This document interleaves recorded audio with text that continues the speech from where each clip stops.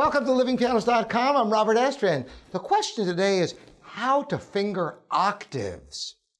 Octaves have a very simple fingering solution the vast majority of the time.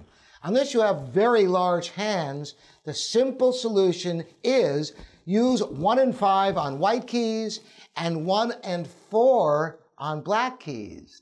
Now this is great, obviously, for legato octaves.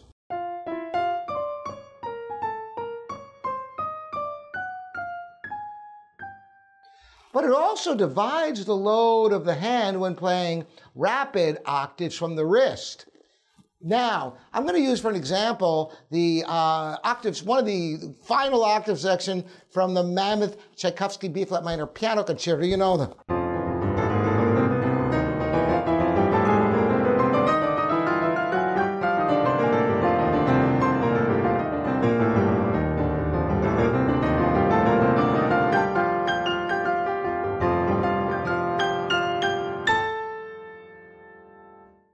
So that's the final octave section, that magnificent concerto. So you notice that I'm using 4th finger on the black keys, and it divides the load a bit on the hands. Now there's another technique I want to show you that is really vital.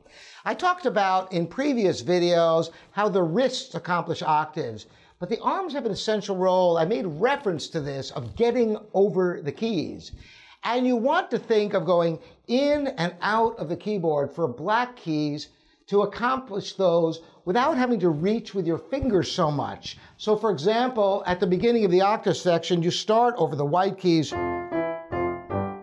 Then you go not only with your fingers here, but move your arm in and out.